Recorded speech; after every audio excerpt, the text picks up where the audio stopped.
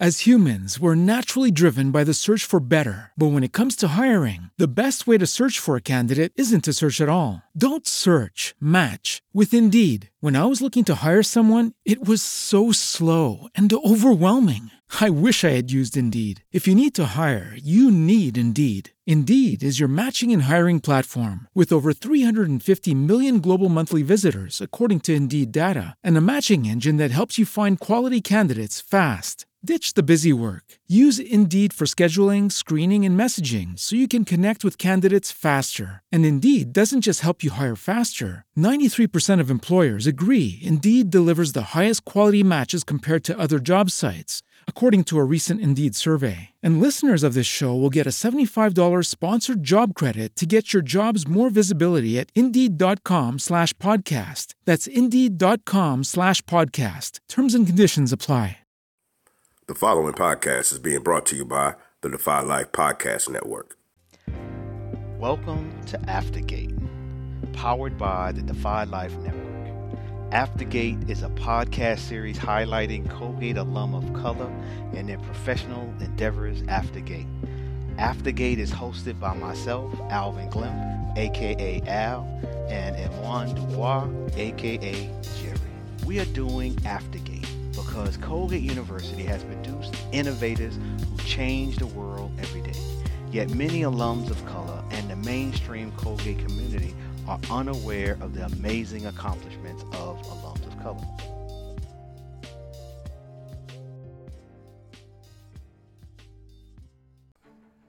If you're into all things comics, you have to check out Take a Knee for Marvel vs. DC, your go-to podcast for comic and superhero discussion, debates, polls, and more.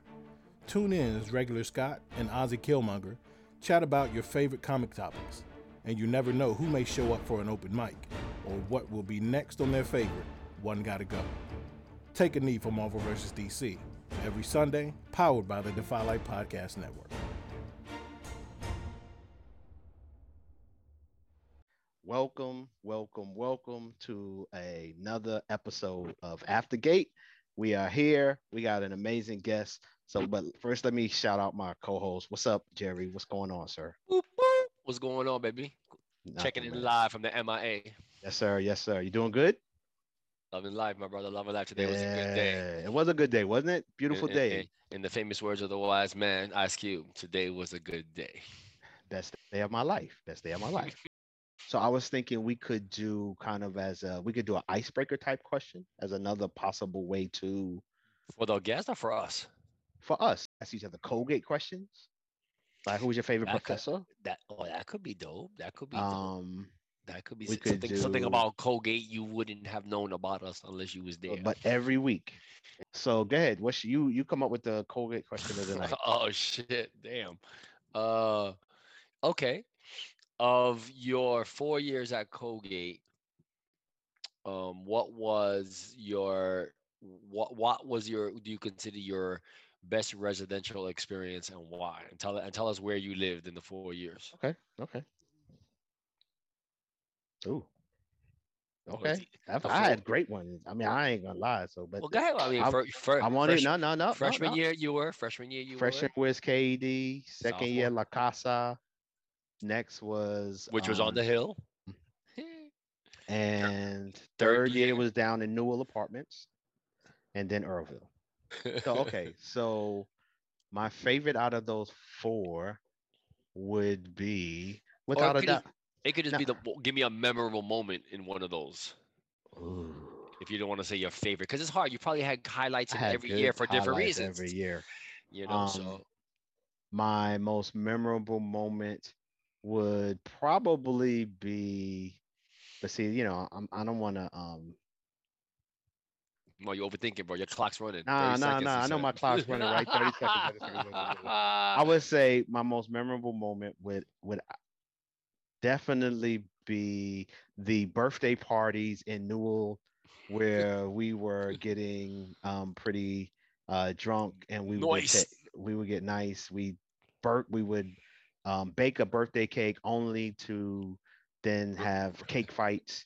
And I remember a night where we were so intoxicated that We had a blue flame burning on top of a table, and we Coffee were table. speaking a coffee table, and we were speaking in Martian, and people actually understood each other. Yeah. Okay. So that was mine. That was mine. So now let's hear yours. What's your favorite? So freshman year, I was in a double suite at HRC. Uh-huh. Second year, I was in a single room in an HRC suite. Uh-huh. Third year, Newell Apartments with Uh-huh. yours truly, Brother Glyph. And then fourth year, Earlville, town of Earlville, we rented a house out there. And I would say they were different in several memorable residential experiences. Um, but I'm going to say one of my earlier ones was one that the fact that I still remember to this day was pretty impactful. Um, this is back in the day when I used to receive Sports Illustrated subscription, and I remember taking the swimsuit edition of the Sports Illustrated edition and plastering all of the images on my door of HRC in the dorm. I'm sure And that didn't go too well. not at all. I had my RA and the head resident person that oversees the RAs come to my door, both sisters, upperclassmen, um, break it down to me as to how insulting and oppressive my images of women in swimwear were on the door. But they did it with such a maternal scolding, as if to be like, "We know you've been lost in the wild. We're gonna bring you home, young man, and teach you." And that stayed with me. And I know that I take the photos down, but it just changed the way I went about this idea of objectification and subject of women that I really wasn't realizing that I was doing because I was Mhm. just coming out of the Bronx and 17-year-old with hormones and happy to be out from underneath my parents' watch and thinking I was about to wild out. And they were like, not in this dorm, it's not gonna happen. And Not so in this dorm. You're gonna learn so, today. so shout outs to Carla Beckford, shout outs to Holly. There's probably a couple more, Angel Kelly, all these big sisters of mine who broke it down for me, and that was definitely and that was in my that was fall semester freshman year, so that stuck with me. That was memorable. That's what's up. That's what's up. Yeah. All right. So without further ado, right? I'm just jumping right in there because we all lathered up. I feel like we done been in the locker room. We're like, yo, we Pre-game, ready? pre-game. Let's go. Let's get on in there. So we got Mr. Troy Kemp. Uh, is it okay if I call you TK? Because Yes, I'm a sir. Let's creature do of it, habit. man. We home now, man. Let's do it. I'm a creature of habit, TK. So I'm gonna call you TK. Life is what it is, man. But I think now, given the fact that we have a social network and everything else, you get to be more aware of what everybody's out there doing in the world. And I'm amazed at all the seeds that Colgate sown, right? First of all, finding the people. And everybody, no matter what your role was at the school, you're like, he ain't nothing, or he's something, or he, she, whatever. And all of a sudden you looking up and people moving and changing the world in their own way. And everybody is, not just one person. Like everybody doing things, man. So, I'm down with y'all, man. Let's see what we do. You could be our official Aftergate commercial. Listen, That's a promo. That's a promo. You truly captured the essence of our show right there. You But get it. But that You definitely talk, get it. right? But isn't that true? Like, and a lot of everybody done had their versions of challenges.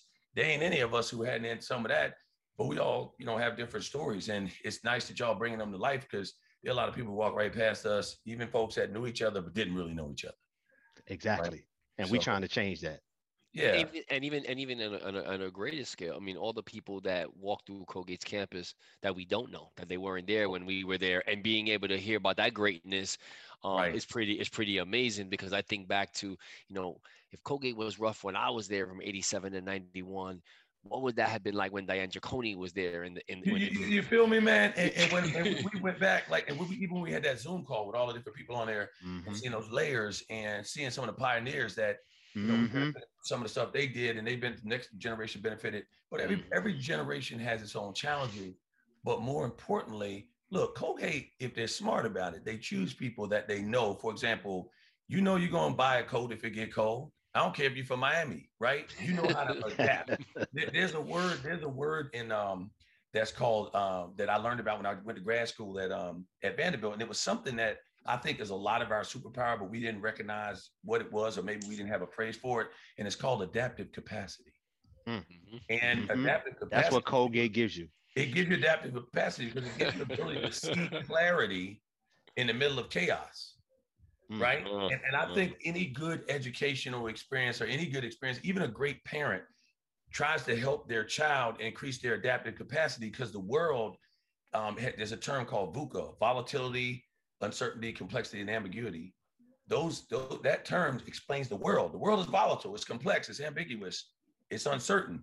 And the people who thrive are the ones who can still have a vision in the middle of that, but you got to train yourself for that. So it's honor to have you on here. You are a brother that we've known since we were there. We went to school, we overlapped. You were a year ahead of us, I believe. Yeah, you graduated in 86 to 90. Okay, so you graduated in 90, so you were a year ahead of us.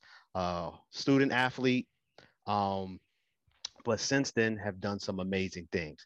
But I want to just jump right into what I am immediately impressed as we've kind of got into this conversation was that you are someone who quickly got the purpose and reason that we are doing Aftergate. So I just want to allow you just a second to just talk about, from your perspective, how do you see the value of showcasing, highlighting alumni of color, what this could do?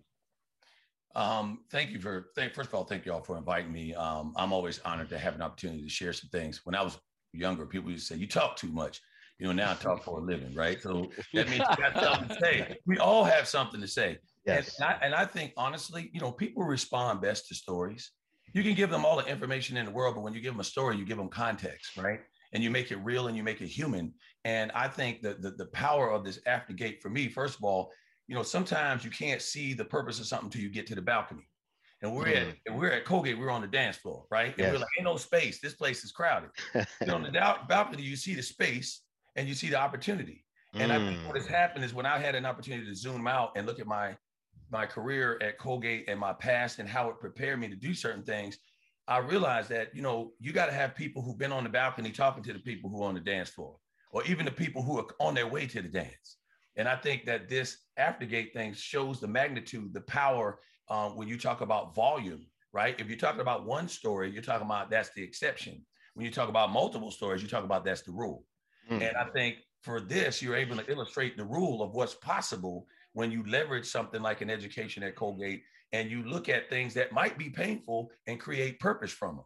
So this narrative that we're sharing together is really about weaving this tapestry so somebody can see the full blanket, not just one thread, on how the Colgate experience, why they chose us. Because now you see the reason why they chose us, the reason why we're on this podcast. We're creating fire. Some people send fires, some people put out fires, but the ones who change the world are the ones who know how to make fire and create fire. We're creating fire, and that's what Colgate found in us. So let's make some fire together, brothers. Let's do it. Let's do it. Let's do it. Let's do it. Well, I love the reference to context, because I really believe that that's oftentimes a missed variable in the art of teaching, in the art of learning. It's the difference between when young people leave the classroom and they get what you was trying to teach because they can relate, and it's usually the context that they can relate to. With that being said, for the context of those who did not know the illustrious TK, either during Colgate or post Colgate, let's just take us back a little bit. What was going on in the world at that time that could have been influential to TK going to Colgate, to what was happening during Colgate? What was in the context of the world, the society, our nation happening that played into your 4-year tenure there? Well, first of all, your personal life, right? There's a what's going on in the world. And honest truth is, I'll be honest with you, man, I was pretty apathetic about a lot of things that were happening in the world because, I remember when the president used to come on television and whatever, I just turned the TV off. I was like, he ain't talking to me, because no matter who the president is, the pain is still down on the ground floor here. So I was literally not as invested in how to create change. I was just a victim kind of in some ways. I felt like that. Mm-hmm. When I had the opportunity to attend Colgate, first of all, my guidance counselor saw something in me that I didn't see in myself. And so what was happening in the world was, how do you change things forever, not temporarily? How do I make sure that my kids and my kids' kids, and even people that are not in my immediate family, the people who I'm around, that they see the world a little differently? Well, first of all, I got to get to the balcony. I got to see things differently. So my choice to go to Colgate versus some other school, I wanted and instead of an or school. I wanted and was I wanted to play a high level of football and get a very, very great reputable education that's going to put a sticker on me like a NASCAR driver to say I'm certified. Because a lot of people are going to look at you by the color of your skin and say, not this person. But when they see the Colgate, they say, well, let me take one more look at least. Right. And so I needed that. And then the other thing is I wanted to become fluent in a different language, the language of wealth and the language of privilege and the language of this. It doesn't mean I got to stay there. It just means I need to understand, because everybody's got a story, no matter which direction you're telling it from. And so for me, what was going on in the world was a lot of pain in my world. I came in 86 to 90, that's when Do the Right Thing dropped out there, and things like that. When they were showing the struggle that was going on in various areas, a big misunderstanding. I mean, I almost died one night because somebody was the color of my skin. Right? And I wasn't even part of it. I just showed up at the wrong time for some drama that happened a week before. So I personally saw it. It's like, why would you go to a school that's predominantly white, predominantly prep school, predominantly the opposite of you? Because I know this life, man. I know these back roads and woods. I don't need a map for this. I need to get a map for the rest of this thing, because this world is much bigger than Riverhead, New York. As humans, we're naturally driven by the search for better. But when it comes to hiring, the best way to search for a candidate isn't to search at all. Don't search, match with Indeed. When I was looking to hire someone, it was so slow and overwhelming. I wish I had used Indeed. If you need to hire, you need Indeed. Indeed is your matching and hiring platform with over 350 million global monthly visitors, according to Indeed data, and a matching engine that helps you find quality candidates fast. Ditch the busy work. Use Indeed for scheduling, screening, and messaging so you can connect with candidates faster. And Indeed doesn't just help you hire faster. 93% of employers agree Indeed delivers the highest quality matches compared to other job sites, according to a recent Indeed survey. And listeners of this show will get a $75 sponsored job credit to get your jobs more visibility at Indeed.com/podcast. That's Indeed.com/podcast. Terms and conditions apply. Hey guys, it is Ryan. I'm not sure if you know this about me, but I'm a bit of a fun fanatic when I can. I like to work, but I like fun too. It's a thing. And now the truth is out there. I can tell you about my favorite place to have fun. Chumba Casino. They have hundreds of social casino style games to choose from with new games released each week. You can play for free anytime, anywhere. And each day brings a new chance to collect daily bonuses. So join me in the fun. Sign up now at ChumbaCasino.com. No purchase necessary. VGW. Void where prohibited by law. See terms and conditions. 18+. So because I want to have access to all of it. Is that where you from? Riverhead? I'm from Riverhead. Yeah, Long Island, man. New You know York. what that is? Way actually, it's near Calverton Cemetery. Yes. Our father's buried there. That's how I know. Oh Riverhead. my gosh, what's up with the military cemetery. That's why I know Riverhead. You know what I mean? Real talk. And I was a migrant worker growing up, man. I picked peppers and tomatoes, man. People didn't know that. At Colgate, they would have never guessed that somebody used to pick the produce that people are eating at Colgate was out there, was in the midst of all those people. And so, I'm thankful for that. But people learn Spanish, French, and all that. I needed to learn a different language. So did you appreciate that aspect of Colgate before you attended, like that this was that school where you could learn the language of wealth and privilege? Did you know about it before you went up there? Yeah, so I wasn't shocked by it. First of all, here's the deal. You got to feel like you belong. They say, you got to feel comfortable somewhere before you feel comfortable everywhere. And so when I rolled into Colgate, I already knew what I was going to deal with, because in my high school, when you're in the honors classes and the AP classes, you're oftentimes, unless you go to predominantly Black and brown school, you're going to be one of the few. It was three of us who kind of, and then sometimes there's only one of us in the class, right? Depending on the subject. And so I was comfortable with all kinds of people, but I didn't know wealthy people to that level, right? I didn't know people that was totally insulated from certain things, and people that already knew what was coming next. My goal for graduating Colgate was not to live at my mama's house and to have a job. I didn't even know what it was going to be, but I knew it was going to be going back home. Love my mama. Wow. But it was a different mission like that I had. It was sort of a different goal. So I went into it head first because I knew that the discomfort would be there. And I knew that but honestly, it couldn't have been no worse than what I lived in my life. So my adaptive capacity, I was already at a place, because look, dude, they talk about the outhouse. And then the internal plumbing, I used the night pot, the little pot thing that you had to carry to the outhouse, bro. In the summers, man. Yeah, so I'm like, yo, man, people don't understand that, it's blue collar, there's white collar, then there's brown collar, bro. I was out there in the brown collar job, man. Let's rock it. But that's okay, man, because I was ready. It is. It's everybody's story. Everybody has a different story. I was kind of elastic when I got there, man. So I was like, no pain, no gain. Gotcha. So tell us about your time while you were there. Like, what was life like for TK, student athlete coming from Riverhead? Right. Give us a sense of what your journey was like at Colgate. What did you accomplish? Yeah, so the first part about the journey, playing college football was helpful because I got to be there before all the students got there. So I had sort of a family there before I had, to figure out where I fit in the 2,700 students. So all I had to fit is in the 60 to 100 first. And so I knew that I had positions. Then I had guys like Kenny Gamble and Spice and Juan and Tony Horn, guys like that who were my friends before I ain't need anymore, right? Mm-hmm. I grew up microwave. I got about 4 guys, I'm good. You know what I mean? And those weren't just your regular 4 guys on Colgate's campus either. Right. So they knew that, right? Like Kenny Gamble was like, he was like, you got a Hall of Famer right there. But point being is they were helping. They were the navigators. Mm-hmm. And unfortunately, some students came there without navigators. Mm-hmm. Like personal navigators. You could have like a dean or a faculty member, but I'm talking about an older student who showed you how to navigate all of it, the whole map, right? Correct. And I think so. My career at Colgate was about, one, trying to figure out, I came in as a pre-med major. I thought I'd be a doctor. And I looked at all that and I started doing that. And then I found out how much those books cost. I ain't even gonna lie to you. I didn't have to pay for school, but I had to pay for my books. And I couldn't even afford the books. I don't know if anybody knew that. I could not afford all of my books. So I bought the math book first, right? And I had more credits in math than anything else. And so I ended up being a math major.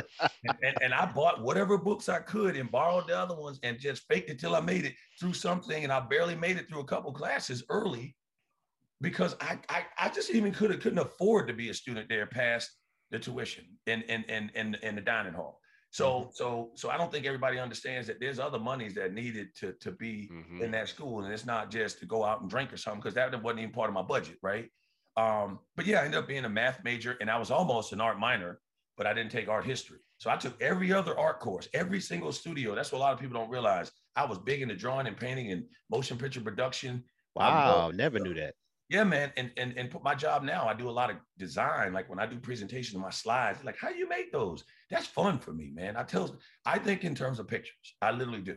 So yeah, honestly, there was the only tension points at Colgate for me was the end of the first semester when I thought I was going to fail out. Because I didn't read enough for real in high school to be prepared for the volume of reading that I had at Colgate. Then I also didn't realize that you only have 1 or 2 assignments per semester. So if you mess up that first one, it can get real for you on the back end. And I literally packed all of my stuff at Christmas break, and I loaded up my car. All of my stuff, I had a Foot Locker, a lamp, and a blanket. That's all I had. And I packed it up, had an old beat up car. I pulled it up to KED, and I packed it up because I overslept for my science exam. And I said, I'm done. I'm going home. And I was the Messiah, bro. In my neighborhood, in my family, in my town, I was the one who was going to be the president of the United States without a doubt. And I had failed everybody in my mind.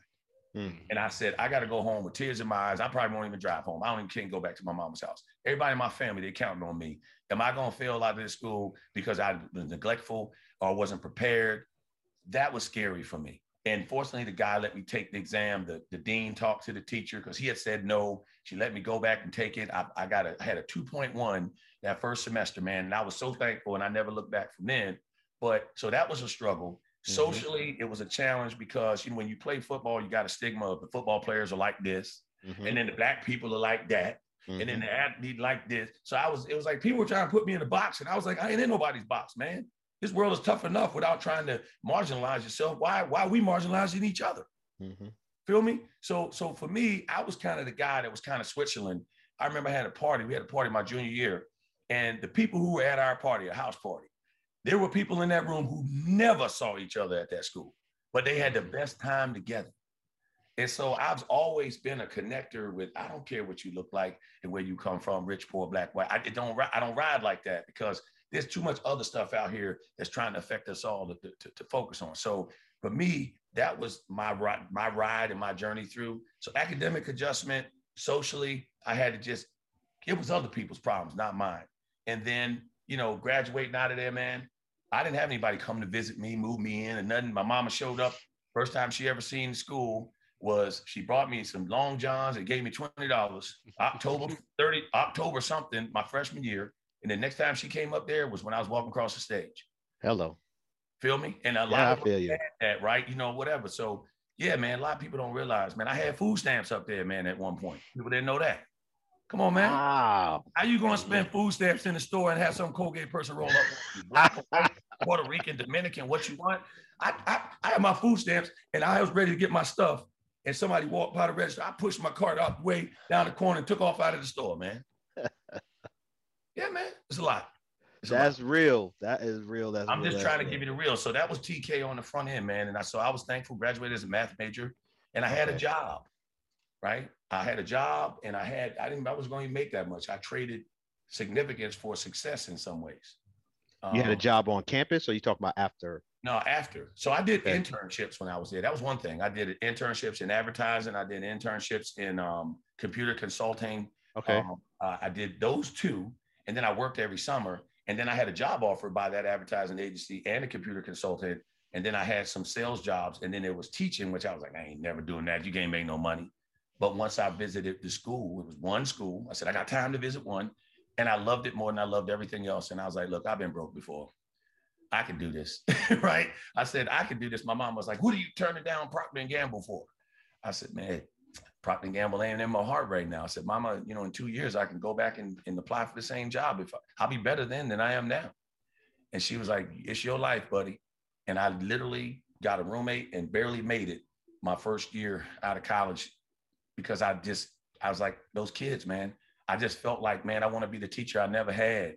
I want to be the coach I never had, or the best of the ones that I had. I want to put them all together and be that person. Wow. So before we get too far into after the life after Colgate, Postgate, Aftergate, when you look back at your time at Colgate, anything you miss? Well, you know what you do is you find it. If you miss it there, you know, there's a statement called when the lights go out. So when those lights go out in the stadium, you know, I missed the ball playing football. I got hurt my senior year. And I honestly finally figured it out. I was a late bloomer. And when I finally figured out my senior year, I was the best football player that I had ever been and one of the best in the whole program. And probably if I had a red shirt my senior year and played one more year, who knows what would have happened. So, you know, you got that piece in there. But I was balling, finally, like one of the ones that was one of the ones, right? And so, but I missed that camaraderie and that team. But what I did is I found it in my job. I was coaching football. I even coached lacrosse, which I had never played, right? but it's a team. And it's about culture, man. It ain't about the game. It's about the information you need to know, and it's about the culture, and keep getting better yourself. Stay ahead of them, right? So I missed it, but I found it, right? And that's what we all do. We find it in our various ways. And so I've always been happy with my life in terms of what I've done as in the workplace, because what I missed from Colgate, I was able to find it. Being artistic, when you're a teacher, you get to create what's next all the time. You create fire every day. So I miss my people, right? My friends, my closest friends. And since the COVID, you know, we've been Zooming each other pretty regularly and stuff. So I've been to see them, and, you know, we had Soul Patrol, you know, reunion every now and then. Patrol. Yeah, man. But, you know, and of course you miss the freedom of being in college where you don't have the responsibilities that you have in life. Yeah. You know, so outside of that, that's really what I missed, you know, the relationships, but then just that team, you know. Gotcha. So this episode is sponsored by Hope Murals. Hope Murals is a nonprofit that provides adolescent youth with an interactive experience of creative expression via an urban arts platform that stimulates both mental and physical development. Please visit their website at www.hopemurals.org to learn more and find ways you can support the work they do. Welcome back. Definitely want to give a good shout out to our sponsor, Hope Murals. Definitely appreciate the efforts that y'all are doing. Before we dive into our next question, Jerry, let me just make sure we get this in. You can find this show and many other dope shows on the Defy Life Network podcast hub, www.defylifepods.com. Also find us at your favorite podcast streaming services, particularly Spreaker for right now. And you can find a lot of written content at www.godefylife.com, as well as the branded apparel at defylifegear.com. All right, Jerry, take it from there. So we always like to engage our guests in some worldly thinking and take it sort of out of the context of Hamilton, New York, and Colgate. But we're curious to know, you're an educator, motivational speaker, worldly views. What's your take on the debate around critical race theory that's going on in our country right now? Our viewers want to know. Well, it's like anything else. I think it's all about, I think different people can talk about the very same thing, and the folks in the audience will feel differently about it, right? You can lean over somebody and talk to them, or you can lean back and talk to somebody. You can sit beside them and talk to somebody. And I think sometimes the way, critical race theory, the thing that makes it very difficult for some people to, the people who oppose it most, is the zero-sum game piece. It's if you win, I lose. If this happened, then I got to feel bad. I got to feel shame. I got to feel whatever. And so I'm pushing back on this because everything's perfect in this world right now. From my perspective, why are you digging up stuff? Or why is it that you want to blame a system for the fact that there are fewer homeowners? There's a lower compensation for certain jobs. There are fewer opportunities. Look, at the end of the day, I guess, for me, I think any information is going to help us get better. It's part of the reason why we have challenges that we have. Fear is the greatest motivator, right? It's the strongest emotion, and the fear of unknown is the greatest fear. And part of this is there are things that my child doesn't know that I need to be the one to tell them, or maybe they don't need to know about this because they are living a happy life right now. I'm going to disrupt my child. But unfortunately, there's some kids getting disrupted every day because of things that happened 100 years ago, 400 years ago, and beyond. There's trauma that I have that I'm dealing with, the way I react to certain things that have happened generations ago that I've inherited traits and characteristics, and I survive a certain way, which makes me unlikely to be the right match for certain situations. And I can't even control it. As humans, we're naturally driven by the search for better. But when it comes to hiring, the best way to search for a candidate isn't to search at all. Don't search, match with Indeed. When I was looking to hire someone, it was so slow and overwhelming. I wish I had used Indeed. If you need to hire, you need Indeed. Indeed is your matching and hiring platform with over 350 million global monthly visitors, according to Indeed data, and a matching engine that helps you find quality candidates fast. Ditch the busy work. Use Indeed for scheduling, screening, and messaging so you can connect with candidates faster. And Indeed doesn't just help you hire faster. 93% of employers agree Indeed delivers the highest quality matches compared to other job sites, according to a recent Indeed survey. And listeners of this show will get a $75 sponsored job credit to get your jobs more visibility at Indeed.com/podcast. That's Indeed.com/podcast. Terms and conditions apply. With the Lucky Land Slots, you can get lucky just about anywhere. This is your captain speaking. We've got clear runway and the weather's fine, but we're just going to circle up here a while and get lucky. No, nothing like that. It's just these cash prizes add up quick. So I suggest you sit back, keep your tray table upright, and start getting lucky. Play for free at LuckyLandSlots.com. Are you feeling lucky? No purchase necessary. Void where prohibited by law. 18+ terms and conditions apply. See website for details. So it's really interesting. I live in the state of Georgia, gentlemen. And in the state of Georgia, there are laws being passed right and left that will prevent certain things from happening and create opportunities for other things to happen. And the people who make the laws are the ones who have power. Mm-hmm. It's like if you work in an organization and you are the CEO, you get to determine how much effort you're going to make in terms of the type of people you hire. If I'm a Black woman as a CEO, there's a very good chance I might have more Black women on my staff or people of color. If I'm a Black man, if I'm a person of color, Why is it that the organizations that are led by people of color or have or have people on the board that have a high percentage of people of color are more diverse than the ones that don't? Because the network is the way it works. 80% of jobs are by referral. So there's a referral engine on one side that controls economics. And then there are systemic things and laws that separate people and create more opportunity over here and less over here that protects certain things and has for the longest time, right? Why is there so much work being done to move highways? And you look at Bruce's Beach in Manhattan Beach, where you talked about eminent domain, where they were able to take this property from folks right here. Now Manhattan Beach, that property's worth $75 million, and they gave them $1,500 for it. Well, way back in the day, what was that worth? It wasn't worth $75 million. Hell no. And I can do it because I make the rules. So again, it's not the player, it's the person that designed the game that makes the experience of the players what it is. So at Endgame, critical race theory is about understanding how the game was designed, the game of life. Because no matter how you playing it, there's only certain moves that a pawn can make on a chessboard. The king can make certain moves and the queen can make certain moves, but a pawn can only move a certain way. So the chess was designed that way. So life, if you make the metaphor and think about chess, hey man, I want to move like a queen or a king. Well, you a pawn, G. That's how this thing went.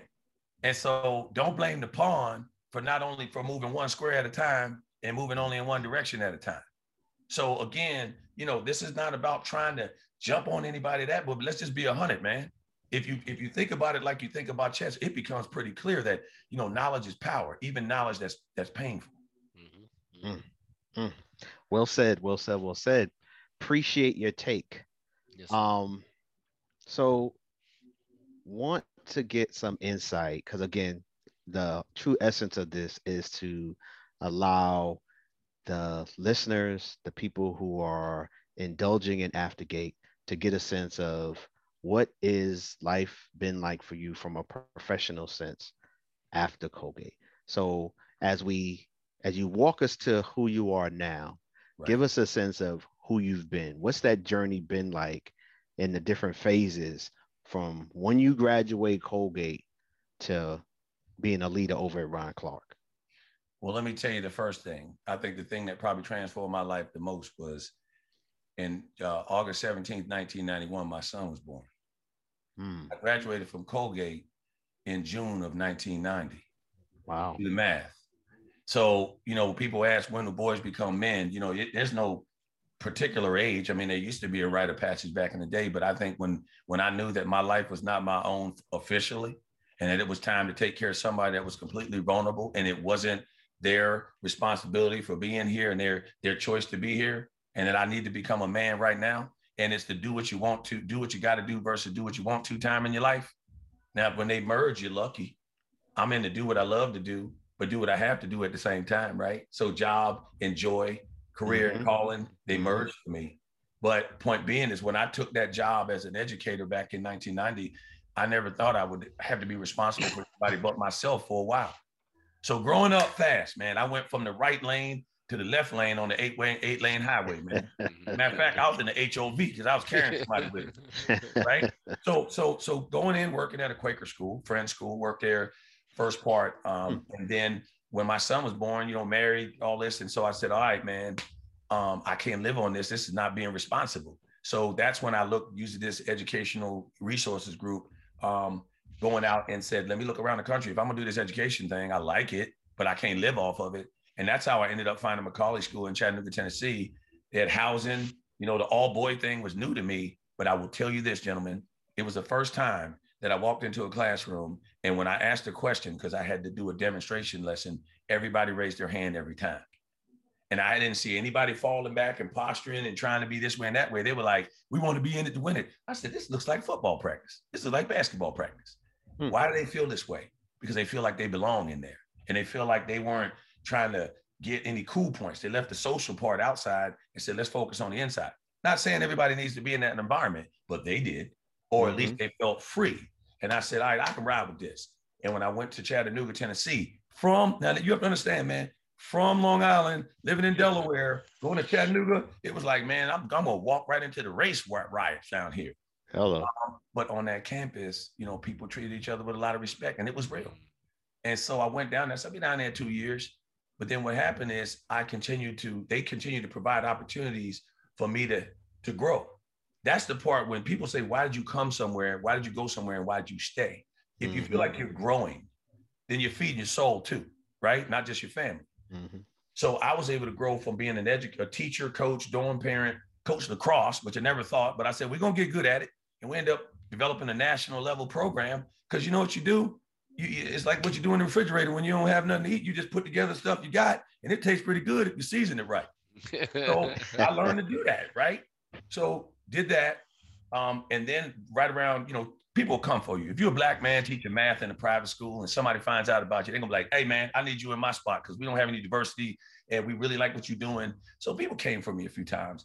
But in my school, the good part is I never asked for a raise and I never asked for a new position. They tapped me on the shoulder in 2005 to become the dean of admission and financial aid. So I was controlling at the time, $3 million budget and the staff of 14 people who were already in admissions. They pulled me out of the classroom to do it. And the reason why they did it is there was a moment when it was a tough moment where some guys were drinking on a bus when I was traveling. And I did the institutional thing instead of the personal thing and how I reacted to them. And they were like, this brother ready right now. Because you know how they judge you when you do something at your worst hour. So at my worst hour, I was more like I thought big picture. I got to the balcony on my worst hour, and they were like, this brother got to be ready now. It's time for him to do something different before we lose him. So I was a dean of admission. I controlled the gateway, who's coming into school, the process, the people, got to hire my whole team over time. And then the budget ended up being $7 million. So you got a brother in charge of $7 million, being the primary spokesperson for the school. And then they moved me to associate head of school for all marketing and enrollment. So here I am at a private school in Chattanooga, Tennessee. Been there 27 years, got to be the voice. Wow. And they allowed me, man, I spoke to alumni because the head of school couldn't go in Mississippi, bro. I said, man, I was scared to death. I said, man, that's and so when I went out to Mississippi, but them people, man, they showed me so much love, man, right? Because again, I was part of the school, blah, blah, blah. But also they were just good people. Look, man, no matter where you go, there's great people and there's horrible people. Amen.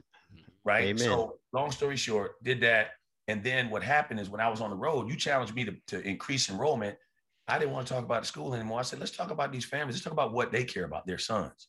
So become an expert on boys, really. What do boys need that you may not recognize through research, but also the patterns you've seen over 20-something years? So we came up with understanding boys. So I went around the country speaking on understanding boys. What do every parent need to know so that they're not misunderstood, so they don't misbehave? Because if 90% of discipline problems are boys or the people who identify as male when they first are born, right? Why is 90% of the principal's office full of them? Why do you have the alternative schools presented mostly males? Look at the prisons, look at adjudicated youth. 85% of incarcerated youth are male. So the question is, we can play defense and lock them up. We can play offense and figure out how to treat them differently and understand them, just like any child you raise, so that they can, if you're understood, then people use what I call more Tai Chi and less Kung Fu when it comes to raising them and teaching them. So I spent my work, we created that message. Then we said, let's create a national center. And let's now, this private school is one thing, but let's have a public purpose. I was that kid lived across the street, not the kid that lived on this sod and this turf over here. So how do we help the people across the street? Because that's where I'm from. So it allowed me to serve people in this private school community, but also get out there in the public school community and the community at large where the pain really is 24/7. And now, because I ate the government cheese, I can talk to the people who got the rice and peanut butter the same way as I can talk to the people who live in the penthouse. So for me personally, it allowed me to serve, because that's what I am ultimately, man. Listen, I'm gonna wake up in the morning. If I can help somebody get better at something, I had a good day, for real, right? So for me, played that, and then now, after doing that for like 4 years, running that organization, the Ron Clark Academy. It works with students in transformative education for students, but also revolutionizing education on really making it exciting and innovative and so forth. And now I have an international platform in which to help the kids on campus again, but also when you have, 80,000 educators coming to campus to learn about how to get better at getting better in their classroom and how to connect with students. And I can be a part of it. And my specialty is when you're dealing with those boys, how do we make sure we turn up that way? But also on my coaching says, how do you create a winning environment in any classroom, no matter what it looks like? Dude, That's like, how does it get any better than that? So for me, yeah, I started my company, TroyKempSpeaks.com, because, you know, you talk on campus, but they want you to come, you know, my whole summer is full of travel where I get to speak in different states about how do you win by design versus by accident. Mm. So that's where I'm at right now, man. I mean, I know it happened fast right there, but I had to push through it on it. I appreciate it. That's it. And honestly, as we listen to your story, as we listen to your words, you are an example of why we're doing this. Because, you know, one, we're learning things. Again, we overlap 3 years on campus, right. Yet we're learning things about each other and hearing things about your experience that never knew, you know what I mean? And right. I think that's part of why we're doing this. And hopefully we can model for students who are listening that, you know what, it is be broader and who you engage with and your willingness to share, be vulnerable, and then engage in others. So I think that's part of a great reason why we're doing it. But I think also hearing what you've accomplished to many will be kind of eye-opening, because many have no idea that this is what Troy Kemp has been doing, changing the lives of thousands of kids and families and their trajectories as they go forward in their future. So we got three educators. I'm gonna you say you gave 2 points. I'm just saying thank you. I'm gonna give you a third, because although we may not have had much interaction on campus because we stood out on campus, you know, we may not have known each other, but we knew of each other. And now we fast forward 30 plus years, 35 years. And to what Alvin was alluding to, we got 3 educators right now who have impacted the world in different lanes, in different cities, in different ways. And the ridiculous synergy that can happen right now with 3 different paths ending up on this same master highway to impact lives, to work with young men, to change the world. And our only common trait was Hamilton, New York for 3 years. Is pretty remarkable. I don't think we could have scripted that. No, but you know what I'm thinking about? So let's just figure out where the learning opportunity is in this, right? One, people will listen to the stories that you share, right? And people share. So you'll look at, they'll grab their nuggets from it. What did I learn? What's that one thing that I picked up that could take me? But also you learn that it's possible. The other thing is, okay, why do you have to wait till you're 40 something or 50 years old to have this conversation? Where is its place when they're on campus or before campus? You know, what prevented us from knowing each other better? And I personally think this is just my thoughts, is that we were so busy trying to survive in our own space that we weren't going to show up. And Alvin, you said vulnerable. Mm-hmm. Who in this world was ready to be vulnerable at 18, 19, 20, 21? Because that just meant, you know, that's how we got here in the first place, is not being vulnerable. And we had to put our heads down. You know, you think didn't want to hang out with some people at school when I was in high school? I was like, man, I got to get up out of Riverhead. I love Riverhead, but I got to get up out of here. And if I got to do it like this to get out, if I got to sing my way out of there, if I got to draw my way out, whatever I need to do to get to another place where I can get to this balcony where I can help some people and I can see this world and this life differently. So again, you know, it may have taken us a little while to get to the balcony.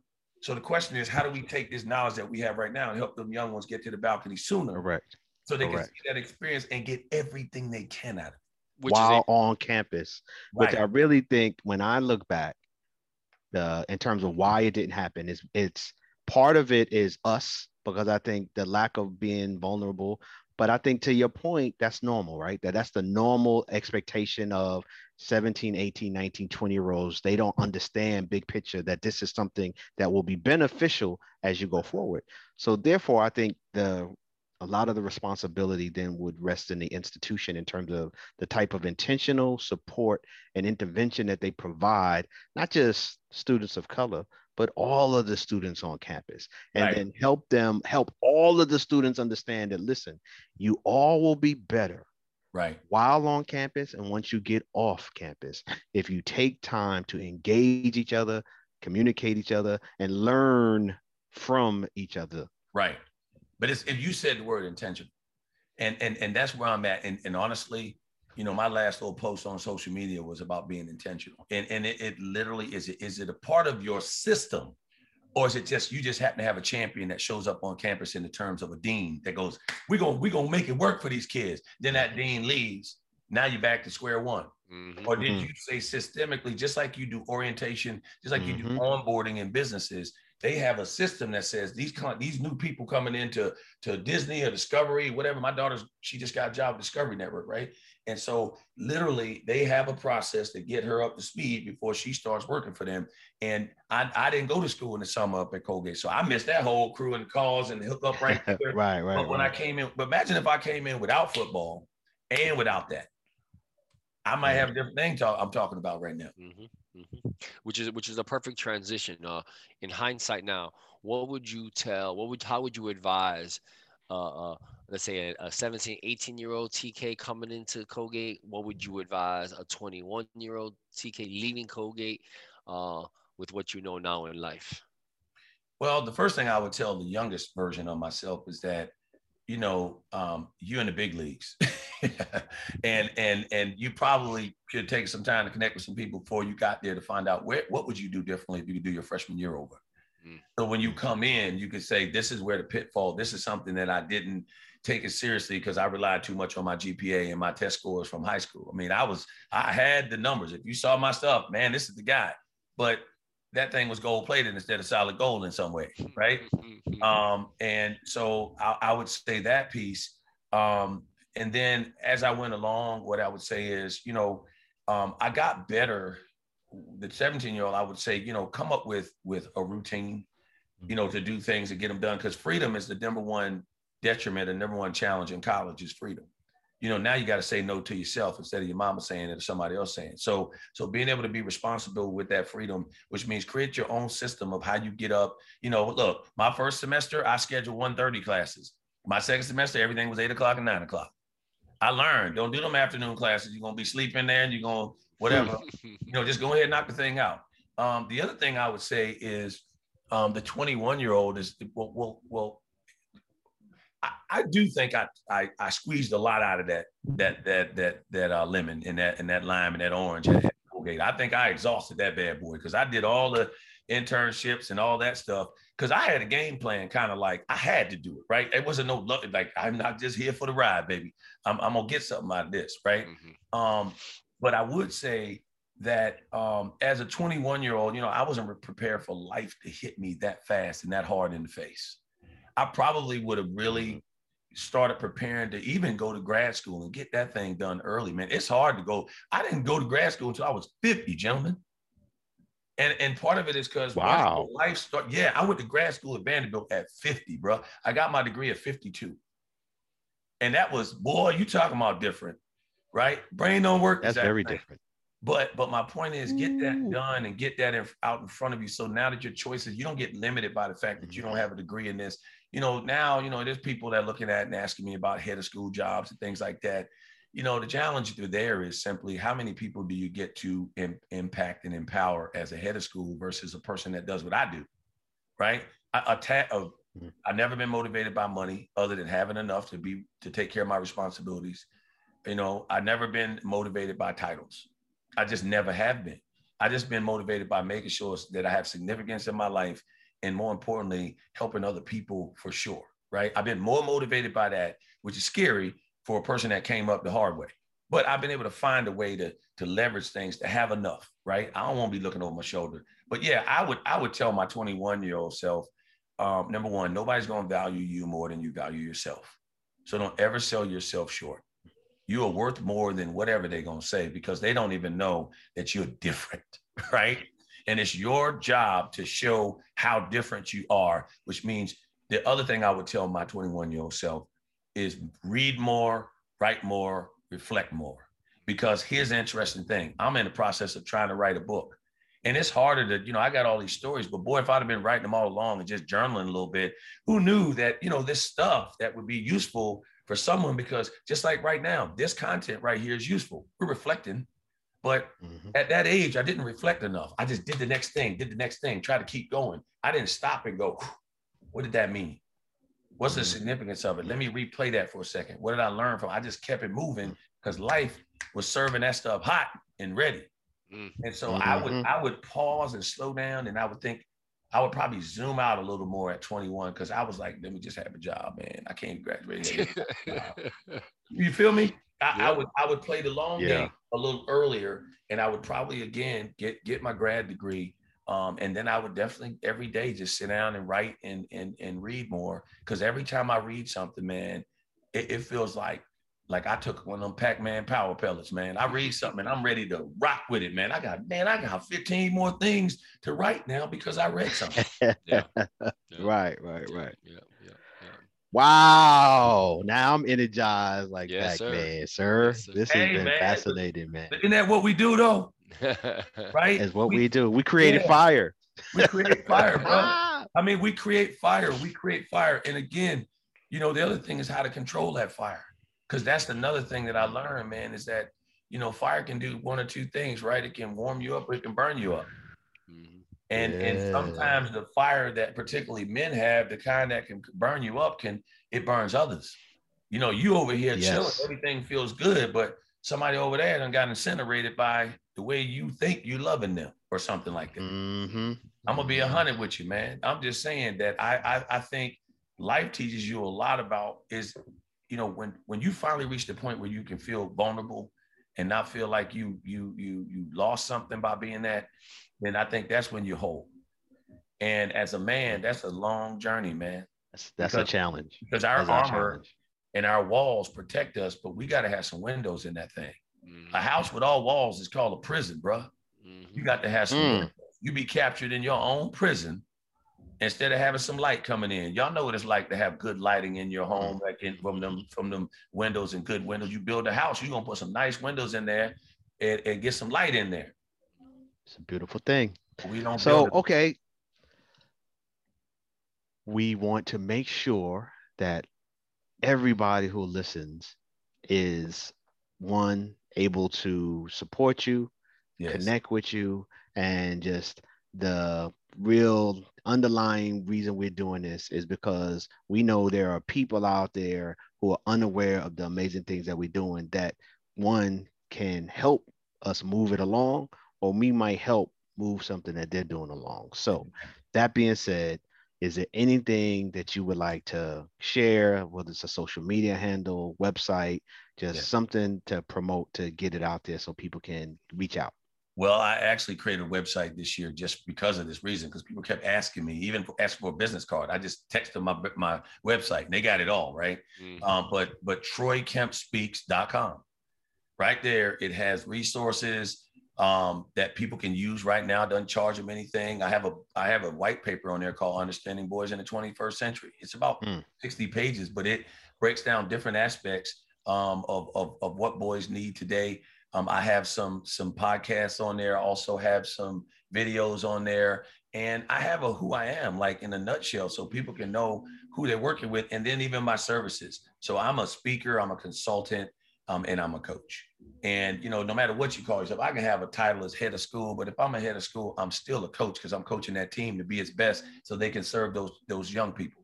I'm gonna go get the resources so they can, you know, you and they're in the kitchen, the teachers in the kitchen cooking, the head of school says, make sure you got some good groceries and the stuff you need and the knives and the forks and the silverware and all that you need so you can do your best work. So those kids can have the meal of their lives every day, right? So again, I created TroyKempSpeaks.com, and then my social media handle is Troy TF Kemp Senior. TF is in Frank, TF Kemp Senior, and that's on Twitter and on IG. I don't have like a corporate Facebook page yet, but I may not even do that because people own everything else. But I would think that if they went to the website, one, they're going to get some resources. If they went to IG, they can go in my bio and get the link tree that'll take them to the other stuff. But, you know, I want to share stuff, man. Again, if it's passive or it's active, Troy Kemp Speaks, one of the things they can do is if they have a school that their child attends or a school or, you know, it's a parent community, it could be a religious organization. I've worked with police. I've done work with police on how to really talk about conflict resolution with young men so they don't have to lock them up or put them in the ground, right? So educational organization, parent groups, and also any kind of civic or law enforcement. Reach out to me, go to my website and see. I have lists of some of the topics I talk about. But if it's something that you want to create yourself that's specific to your organization, you know, it's a custom thing. And again, I travel all over the country and all over the world doing this, and I do virtual. So, you know, with COVID, man, I did 40 virtual deals, and you know what? I can make it move on screen, baby. I know how to do that now. I work at the Ron Clark Academy. We invented the game like that. Yes. So the virtual, we can make it pop and be engaging for literally hundreds of people at a time. I just need to see some people's faces on the screen. I don't like doing that webinar stuff. I want to see somebody, you know, when I get some of that virtual energy. Yeah, man, we can do it, man. And most of the time I'm sitting down right now, but normally I'm standing up. And I stand up when I present because it keeps me active, but I can move, man. We're going to do this thing. I want them ready to run through the screen when it's over. Love it. Absolutely. Any last words before we wrap up, sir? Yeah, my last words is this. You know, I say this on my website, but if I had to summarize who I am and what I've done and the reason why it's worked for me is my commitment to getting better at getting better. Some people say getting better, but getting better means get better at something, but look back and design.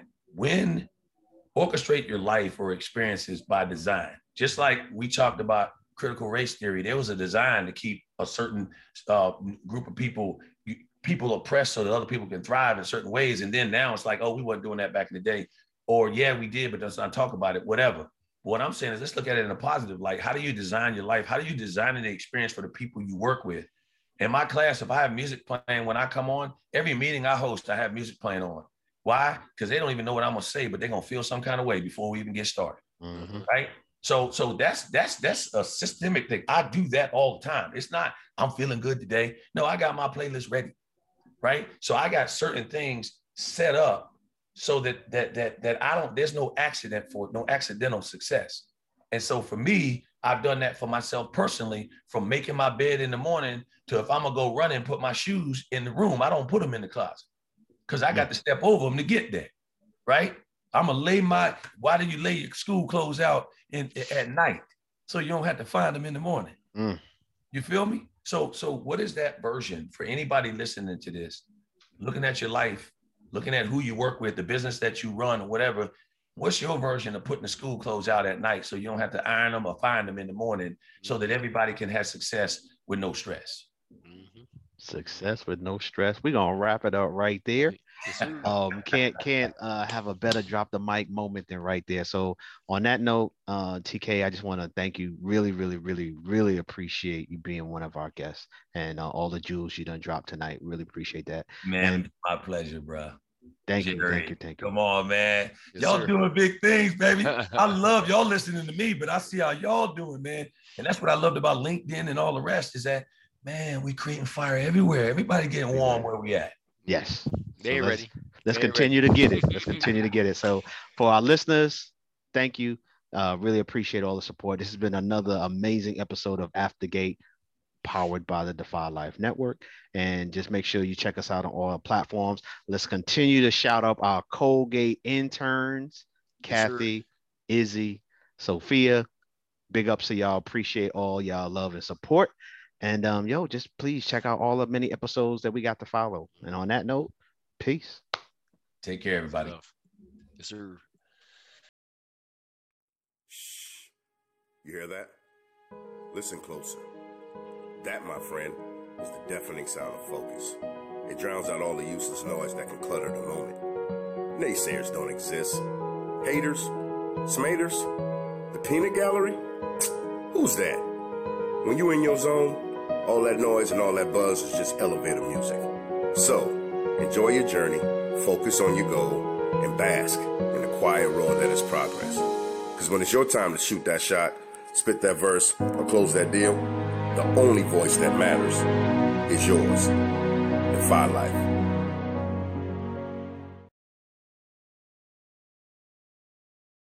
As humans, we're naturally driven by the search for better. But when it comes to hiring, the best way to search for a candidate isn't to search at all. Don't search, match with Indeed. When I was looking to hire someone, it was so slow and overwhelming. I wish I had used Indeed. If you need to hire, you need Indeed. Indeed is your matching and hiring platform with over 350 million global monthly visitors, according to Indeed data, and a matching engine that helps you find quality candidates fast. Ditch the busy work. Use Indeed for scheduling, screening, and messaging so you can connect with candidates faster. And Indeed doesn't just help you hire faster. 93% of employers agree Indeed delivers the highest quality matches compared to other job sites, according to a recent Indeed survey. And listeners of this show will get a $75 sponsored job credit to get your jobs more visibility at Indeed.com/podcast. That's Indeed.com/podcast. Terms and conditions apply. Lucky Land Casino, asking people, what's the weirdest place you've gotten lucky? Lucky? In line at the deli, I guess? Aha, in my dentist's office. More than once, actually. Do I have to say? Yes, you do. In the car before my kids' PTA meeting. Really? Yes. Excuse me, what's the weirdest place you've gotten lucky? I never win and tell. Well, there you have it. You can get lucky anywhere, playing at LuckyLandSlots.com. Play for free right now. Are you feeling lucky? No purchase necessary. Void where prohibited by law. 18+. Terms and conditions apply. See website for details.